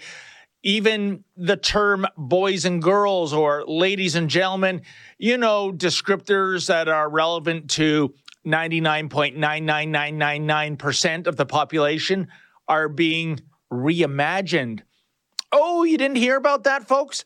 Earlier this week, and I swear, this is no April Fool's Day joke, Disney theme parks decided that they are no longer using such vulgar language as boys and girls and ladies and gentlemen when it comes to making PA announcements. Here's what Disney's Vivian Ware had to say in a recent conference call that was thankfully recorded. Quote, "We provided training for all of our cast members in relationship to that. So now they know it's hello, everyone, or hello, friends," end quote. By the way, Vivian Ware is Disney's diversity and inclusion manager. What does a diversity and inclusion manager do at Disney World? You know, remember when going to a theme park was all about having a fun time, going on thrill rides and eating corn dogs and cotton candy and trying to win a stuffed animal? Now we must worry about diversity and inclusion and, of course, avoid using, quote, gender greetings, end quote. I love, like, we used to be able to have fun, and now we gotta think about including people. Disney, a place famous for, you know, having never been racist. Yes. But, like, what? Like, by implication, is Menzies not saying that he wants to exclude people? That Disney should be racist. Exactly. What we need is white nationalist theme parks that exclude other people from participating. Wasn't it more fun when we could just enjoy our corn dog while other people get to suffer? I really wonder how much, like, pushback other, like, language shifts have gotten historically. Like, when Shakespeare was like, hey, I'm gonna call this thing an elbow, where people like, no, I'm calling crook of my arm still. Die. Yeah. Like, it's a shift. That's it. It's not that hard. It's not that confusing. It's not even, like, directly referencing trans people. It's just, like, it's shorter. It's simpler. And also has the benefit of, like, not being exclusionary. But you see, when I get on my roller coaster and the person goes, hello, everyone, welcome on board, I go, what the fuck are you doing? It is boys and girls, or I am getting out of this theme park. I need you to call me a special little boy whose today is his special little day at Disney World. God. I'm gonna wear a shirt that says, I have penis and balls. You need... See, that's not specific enough, though, Jody. It has to say, I have penis and balls. Specific enough, and I'm a boy because of that. It's just so, like, the stakes could not be lower. This is such low stakes. Hello, everyone. And hello, friends, is apparently, like, you've gone too far now. I also love, okay, he's like, what is this, like, what does a diversity and inclusion person even do at Disney? And meanwhile, you're describing what they're doing.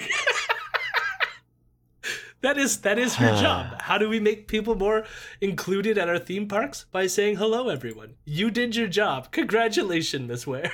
You did it. Oh my god.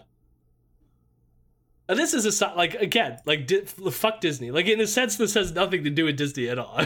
Like, Disney is a piece of shit. It's just more, and, like, you know, are they doing this for reasons that involve, like, they actually want to benefit society? No, they're probably doing it because they realize being inclusive means more people are welcome at their park. Like, it is strictly a monetary thing. Which is why it's so silly that David gets mad at this. It's like, don't you realize by, like, I don't know, alienating a certain market group that you are removing the possibility that they would spend money at your theme park? Therefore, Disney wants to be inclusive.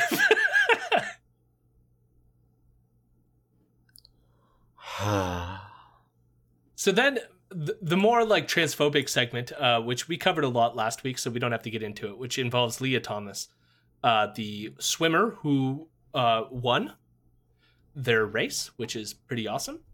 And I guess they took a photo of NBC News took a photo of her, and they photoshopped it to a certain degree. What it looks like to me is they just removed, because she was wearing those goggles that you wear when you swim, and she had these like red lines under her eyes, and NBC just like touched it up so those red marks are gone. I don't know why they did that, because the right-wing media sort of like had a field day with this to be like, oh my God. I guess they thought that the touching up of the image was supposed to make her more feminine than she is. So therefore, I don't know. So they're like trying to make her look more like a woman so that like... my guess is also they probably just do this because it makes people look less like weird. Like, yeah, having goggle mask lines on their face. Yeah, like if you're taking a photo for a like, you know, an article or whatever, like, yeah, generally they're photoshopped. What a surprise. Well, the thing, like, I bring this up because they talk about that, like how the touching up of the image is supposed to make her look quote unquote more like a woman, but like it literally, like, she doesn't look all that different. To me, it just looks like her. Like, I don't know. Fine, sure, whatever. So that's the argument. This is, and of course he says a lot worse. Menzies does. So we're not going to touch on all the transphobia, but like this is the beginning of the piece. But then he goes on to compare what happened with the touching up of the photo on NBC with a story involving General Motors, where NBC stuck some like incendiary devices on the front of cars and like slammed them together, and then suggested that these GMs had like faulty gas tanks which were causing these explosions. And the conclusion was like, look, NBC lied in the past in a story and had to recant it and was like sued by GM. So therefore it's just like touching up the photos of Leah Thomas, right?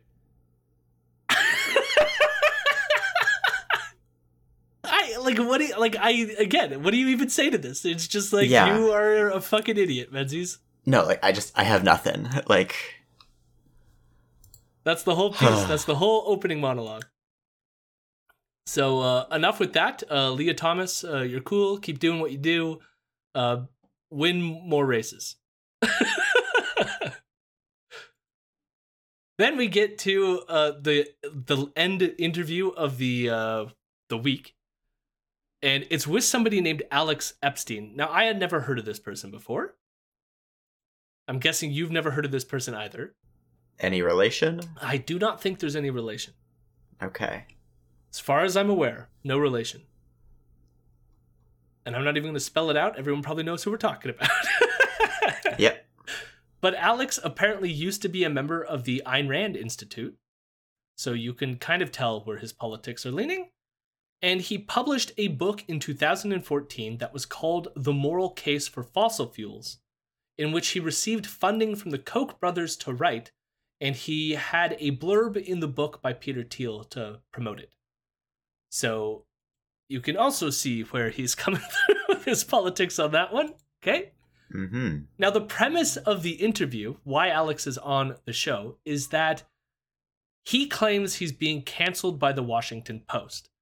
And this is because the Washington Post had an article that was criticizing various people who were like denying climate change and other things and are like pro oil and gas writers that produce these kinds of materials. So of course they're going to cover someone like this, who again wrote a book that was called The Moral Case for Fossil Fuels, which I might add sounds very similar to Ezra's Ethical Oil, you know, in similar frames here. Now, the smear that he claims Washington Post is doing towards him is that they try to claim that he's racist. And again, they play this game where it's like, they're calling me racist to take away from the fact that like they can't deal with my totally correct arguments. There are parts of the article that clearly address his arguments on climate change. They just also pointed out that he's a racist, okay? So now, the fascinating thing is, okay, He responded to this article in the Washington Post by doing a huge Twitter thread which contained multiple videos of a PowerPoint presentation debunking all of Washington Post's points about his racism. Okay? Wow. I went and watched a lot of it, and it was really ridiculous. I stopped watching after a while. But the apparent smear, so these are the claims that he's refuting in the PowerPoint presentation. One, or both of them involve a time when he was 18 at Duke University, I think back in 1999. The two main points are that he claimed in these articles that he wrote when he was 18 at Duke University, he claimed that Western civilization was superior, and in another article he claimed that MLK was a communist whose policies, proposals will hurt black individuals. And so these are the claims that he says the Washington Post is highlighting to say that he's racist. Mm-hmm. Now, based on that alone, do you think he's racist so far? He said Western civilization is superior and that MLK was a communist who's going to hurt black people. Yeah. Okay, good. So this is his defense, okay? Regarding the MLK bit, he argues that the essay that he wrote when he was 18, so he still stands by his position, by the way. So for this one, he stands by it. He argues that back then when he wrote it, Duke University celebrated MLK Day, but did not similarly honor Abraham Lincoln, as well as other white political figures, with their own days of celebration. And he thinks that these other white figures are more deserving of the honor because MLK was unfaithful to his wife, a communist, and therefore was a super bad dude who we should not celebrate. And so that's what he wrote, and he still defends it. And he says that the reason why it is not racist is because nowhere in the article was he talking about the color of anyone's skin. So there you have it. It should be obvious to anyone that the reason why this is racist is because when you're focusing on the flaws of the one black figure and not the flaws of the white figure to say we should be celebrating one over the other, it seems like you're motivated to do so by something. I wonder what that could be. This is just kind of a side note, but like, when did MLK Day become a holiday, and is there a Lincoln holiday? I don't know. Because, like, I don't think there's a Lincoln holiday. Lincoln's Day? And Abraham's Day. Yeah, I don't think there's a Lincoln holiday. It's just that we're not honoring these people, you know? I think MLK Day was done by Reagan, was it not? So that would have been the 80s at some point. Yeah, so it was like a federal holiday. Yeah. Yeah, 1983. The holiday was first observed on January 20th, 1986. So, one was a federal holiday also. And you're like, we should celebrate the dude who oversaw the largest mass execution in American history equally with the guy who's already just a blanket federal holiday. Like... Yeah, but he was unfaithful to his wife, you know? True. I mean, do we even know? Like, I didn't look into this. I think that question is still, like, up in the air whether he was or he wasn't it? Or, like, it doesn't matter, but, like, yeah, either way. I have no idea. Like, I honestly don't care whether it is the case, but it would be also funny if it was, in fact, not the case. Although he was pretty communistic in certain respects, so, like... he was a socialist, yeah. like, social democrat type, like, he but wasn't... But, like, unlike Alex, I think that's pretty cool. Yeah. Now, his argument for the superiority of Western culture is the same thing, so he says that... when he said that, he wasn't talking about skin color. He was talking about ideas. So therefore, again, checkmate Washington Post, I'm not being racist. Okay? However, when you read the article, he was comparing New York to Chad in why the Western civilization is more superior. Now, why would he choose those two locales, shall I say? Seemingly, one of them has a darker skin tone, right? I wonder why he keeps pulling these specific kinds of examples. It's almost like it's indicative of a certain bias that this person had. Perhaps. He also says he changed his views on this, okay? So this is the one where he did change his views over time. He said even though he still thinks Western civilization is superior, he says other civilizations can teach you some things. So his views have changed. So before he thought that there was nothing to be learned by anybody else. No, because we're superior. I mean, I don't, like, if we're still superior in his eyes, how can we still learn from it? I guess, like, we have net 10 ideas and they have net 9 ideas, but one of their ideas is not the idea that we have. So we can gain one of their ideas and now have 11 in the marketplace of ideas. Yeah, it's like Civ 6, you know? Like, you know, maybe this other civilization invested in a different culture tree that we haven't done yet. And so, you know, even though we have superior science, all other culture trees and military technology, we could still, like, you know, grab that culture tree for ourselves type of thing. Because that's how real life works. Yeah. Now, yeah. Now, I've chosen not to take any clips from this Alex guy because he's long-winded and just doesn't shut up. And so it was hard for me to just, like, take, like, little clips and, like, try to make it work, okay? But we will end on one piece of his, which was one of my... It's just...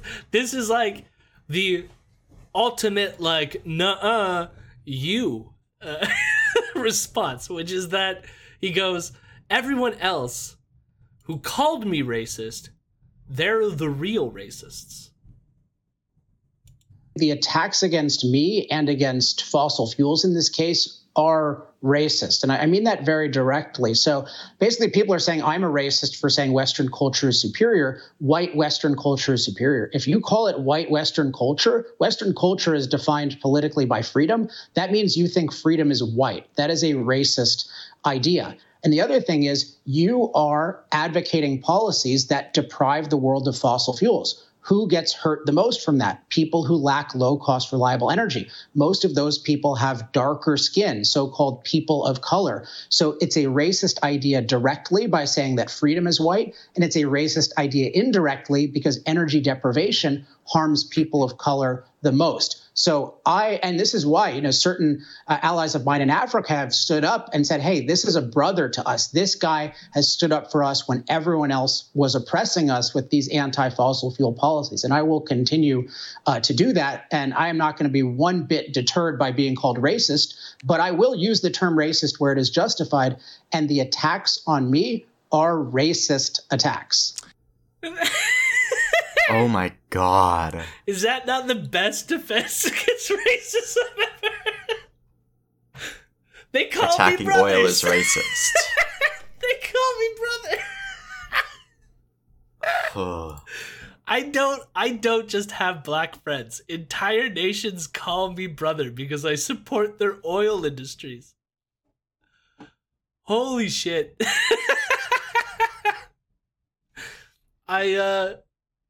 It's amazing in doing the, like, I'm not racist, you are. He comes across very racist. Yeah.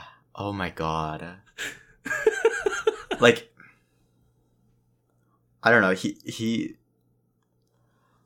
Not to bring up my favorite group, the anti-abortion leftists on Twitter that are totally real and not astroturfed. Like, it's the same kind of arguments where it's like, oh wow, abortion really hurts people of color, so it's a racist to support abortion. And it's just like totally absolutely made up stuff that, like, they're just like trying to latch on to that little bit of like progressive language and talking points and just twist it to be this, like, to serve this just like horrible ideology. I just want to know, like, what this other country is that's full of non-white people that are really like, we love our oil and gas, and therefore we love you, Coke-funded individual. Wrote this book. Jody, it's called The Oil Industry There. Yeah. Like, come on. Oh, yeah. No, I mean, you're not wrong. They need locals to oversee the infrastructure of extraction. Like, just like, there's so much layers to how fucking messed up this is. Because, like, again, like, what you're highlighting here is, like, the resource extraction in these countries is like an extension of an imperialist project of, like, Western nations exploiting the resources of other countries. And here he is claiming, I'm not racist for supporting that because the people we installed to, like, steal these countries' resources for our taking, they support me because, I don't know. Jody, he's not racist for feeling the white man's burden.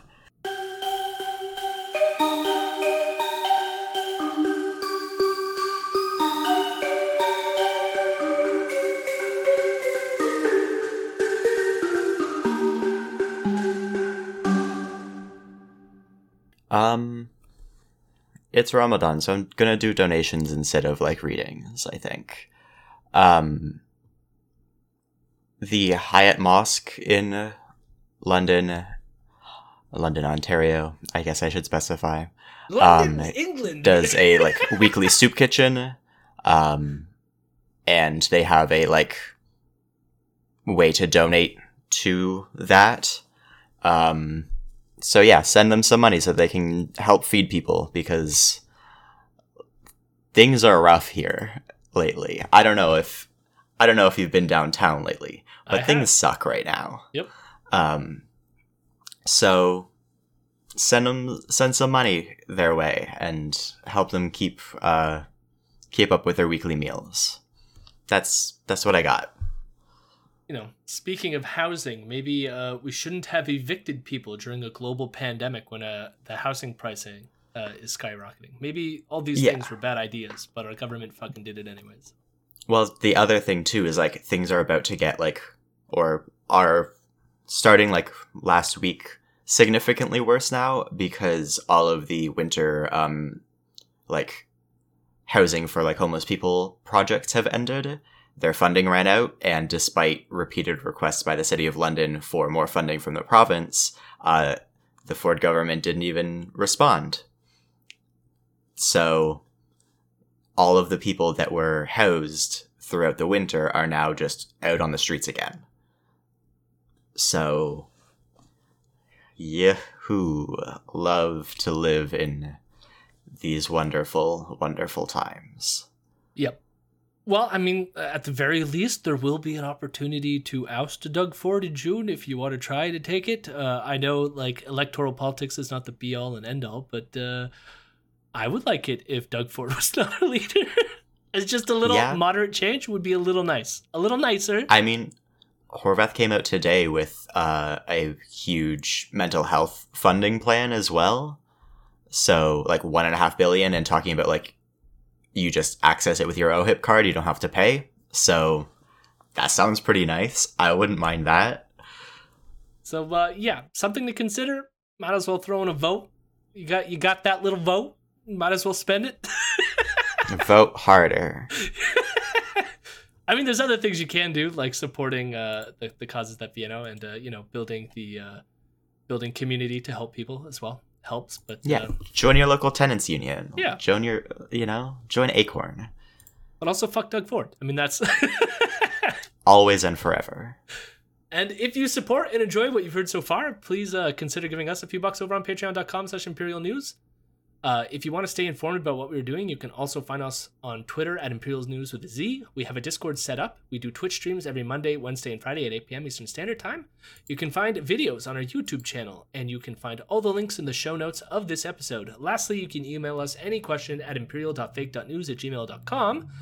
Special thanks to my friend Mason Tickle for the transition beats. You can find his work at masontickle.com. Thank you for listening, and monorails get canceled. True. Albumbia, Albumbia, how lovely are your wheat fields.